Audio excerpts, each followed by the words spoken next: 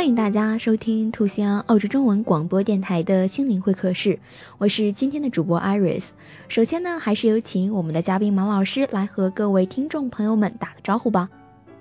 Iris 好，各位听众朋友大家好，我是临床心理学家马信诚。欢迎马老师。最近呢，Iris 一个好朋友和 Iris 聊了这样一件事儿。其实呢，在当下呢，有很多的同学呢也是加入了找工作的大军，那也有很多人呢成功上岸了。那 Iris 的朋友呢就是其中一位，他呢从小就是一个尖子生，一直都是班级里的顶尖学生。那他呢也是非常出色，找到了国内的一所大厂。但是呢，当一个人的身份从学生转变成了一个工作者之后呢，心态呢往往也会出现了很多变化。比如说，在一个顶尖的工作环境下呢，他时常会觉得说，周围的同事看似比自己都要优秀很多，特别是在这样一个高手如云的工作环境下，他的压力呢也是与日俱增。我相信这样的一个内心状态或者是心理感受是每一个求职者无论是找到什么样的工作都可能会面临的一个心理压力。所以今天呢，就想请马老师来和我们的听众朋友们来分享一下，遇到这样的情况到底应该如何的去处理呢？好的呀。这个 Iris 说的这个朋友的情况呢，其实它有一定的代表性。我们其实在管理学、人力资源学还有这个企业管理心理学里面呢，都是一个大的题目。这个题目呢就叫新手毕业生的极强的准备程度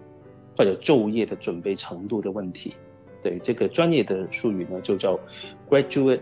work readiness，就是毕业生他的职业准备的程度如何。大家乍一听这个是好像一般会觉得都毕业了嘛，他不是应该准备好了吗？那其实呢，在实际的生活上或者大学的途径里面呢，也发现了其实并不如此的。这个呢有好几个方面呢，我们可以去探讨一下。首先我们先说这个学习，就是比如说在大学或者是在专校里面学习的时候呢，教育机关跟这个极强领导老板可能这个要求对一个人的要求呢其实不太一样。在学习的情况下呢，很多时候就是你呢就是有一个相对好像一个封闭系统，就是这一个学期这门作业你做完就成了。确实是这样。所以很多同学它是一个相对封闭的系统，除非你特别搞科研，很早说我要踏入一些研究前人都没有达到的一个领域但很多学科就是说老师教的我学习，然后你给我这时间我把这个作业交给你。对，这个就是学校里面学习的一种比较典型的一种模型。但是大家会发现呢，工作的时候呢，它就按不同的工种或者说产业呢，它就略有不同了。尤其是比较大差异的，如果你去比如说做可能政府机关行政的，如果比较只是操作性的，可能还好一点。但是像他们说，如果你是一个很优秀的尖子的话，其实你到一个，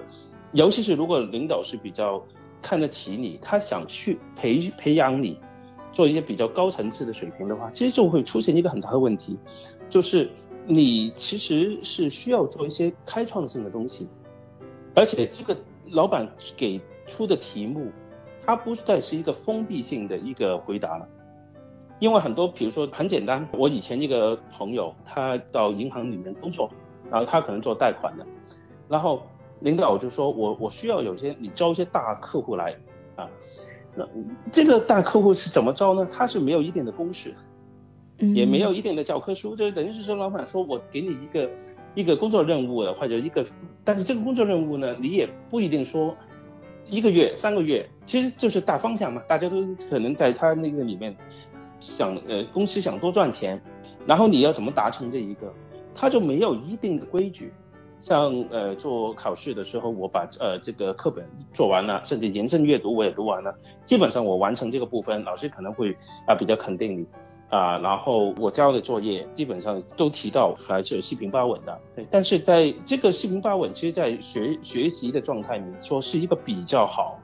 的，已经能够拿到不错的分数的，但对商业社会来说往往不是这样子。你如果领导给你，你刚好做到，其实很多时候就是及格吧，或者说就是一个中评。但是很多时候会尤其是比较高职位就会需求我们有很多的一种对自身甚至是对这个公司可能会有不同的一些见解看法。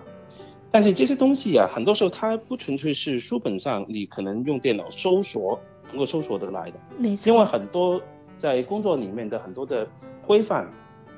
它很多时候是可能资源各方面限制之下发展出来一个平衡点。你去动，你去改变它的时候，不是说你纯粹理性或者学术界这样讲我们就能改。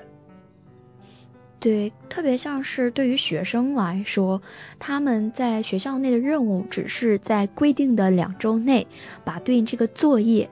解决好就可以了。那这个作业的解决方式，无论是通过问高年级学姐学长呀，又或者是在网上查各种的客服资料呀，总有一些现成的已经能够查询到的解决方式或者解题思路。但是好像是参加工作当中遇到的各种各样问题，往往对自身的一个要求并不是一个单一的标准，也没有一个很明确的一个评分的细则。相反，就是像马老师提及的，要具备多种多样的一个综合素质，而且尽管自己付出了很多辛苦，还不一定能达到老板对应的一个需求，而且这还是一个长期的任务。对的，甚至有时候老板也不一定有心目中，他只有一个方向，但是这个东西要怎么做，老板也不一定知道。所以这个时候就是很模糊，而且它是不同的发展阶段其实是会变化的。比如说一开始大家可能记得这个我们的华为，就中国的我们的骄傲吧，华为公司它网上就有这样的一个段子嘛，就是任正非老总就是说有些新入籍的工作人员说他刚进来没多久几个月呢，就给这公司提很多意见要改革什么样的，然后任正非就说了，就说你们是有问题的，你刚来你还不拼命学我们公司已经有的，你就提出那个大刀阔斧的一个改革，你什么都不懂。所以一开始你要拼命去学这个公司他们企业文化企业目标交代给你的一些基本任务，但是如果你想有好的发展的时候，你也不能步步自封于只做老板交给你的任务，可能你要甚至是有这种开拓性的精神，主动去发现问题，然后提出思路，然后在提出思路改革的时候，也要立足在公司或者产业上这个实际可行性这个问题上去谈。所以在不同阶段就是一种一直在流动变动的一种动态之中。那这个就是我们如果一直很努力以完成老师或者学校给我的布置的任务为主要学习方式或者解决问题思路的同学，可能进入职场的时候，尤其这类工作的话，他可能就会特别不适应。怎么我已经很努力了，怎么你们还不满意？怎么我拿不到我相应我付出呢，得不到我相应的这种肯定？是的，特别对于那些特别优秀的顶尖学生来说，他们心里就会有落差，这样的一个落差长时间就会成为一种累积的压力，就会自我怀疑。是的，因为在学校其实通常学校学到的东西都是相对比较原则性的部分，但是真正在工作职场上的话，你要落地的时候就很具体的很多条件限制，或者说已经有新的技术和新的操作已经出现了已经涌现，这一个要怎么融合融会贯通，而且是别人已经有大量的这个好像大数据，因为这个前辈们老板们他们整天在这个行业里面工作的时候，他是站在第一线的，他有很多东西我们只在学习上呢你是接触不到的，所以这个时候你怎么努力好像一下子你是很难突破。这个时候就心态上的调整很重要了，就是说我能不能接受可能我都是尖子，但是我到职场上的话我就是一个新人，然后我无论我怎么努力，我在某一段时间里面其实我不太可能真的是可以盖过或者说就很耀目让大家觉得我很厉害。这个我呢在很多时候我记得有时候我跟不同的人士去交流沟通的时候，有时候谈着谈着，他们就突然间会有这样的一个醒悟，他觉得哎呀，我很大的压力，因为我老想像学习的时候，老师一看到这个作业很好，很厉害，但是我在工作的时候，尤其是头几年的话，好像很难。他们都这些前辈或者都是不同的领导，甚至看到如果是一个跨国企业的话，全球的这种不同地区的同事，他们很少会给我这种喝彩，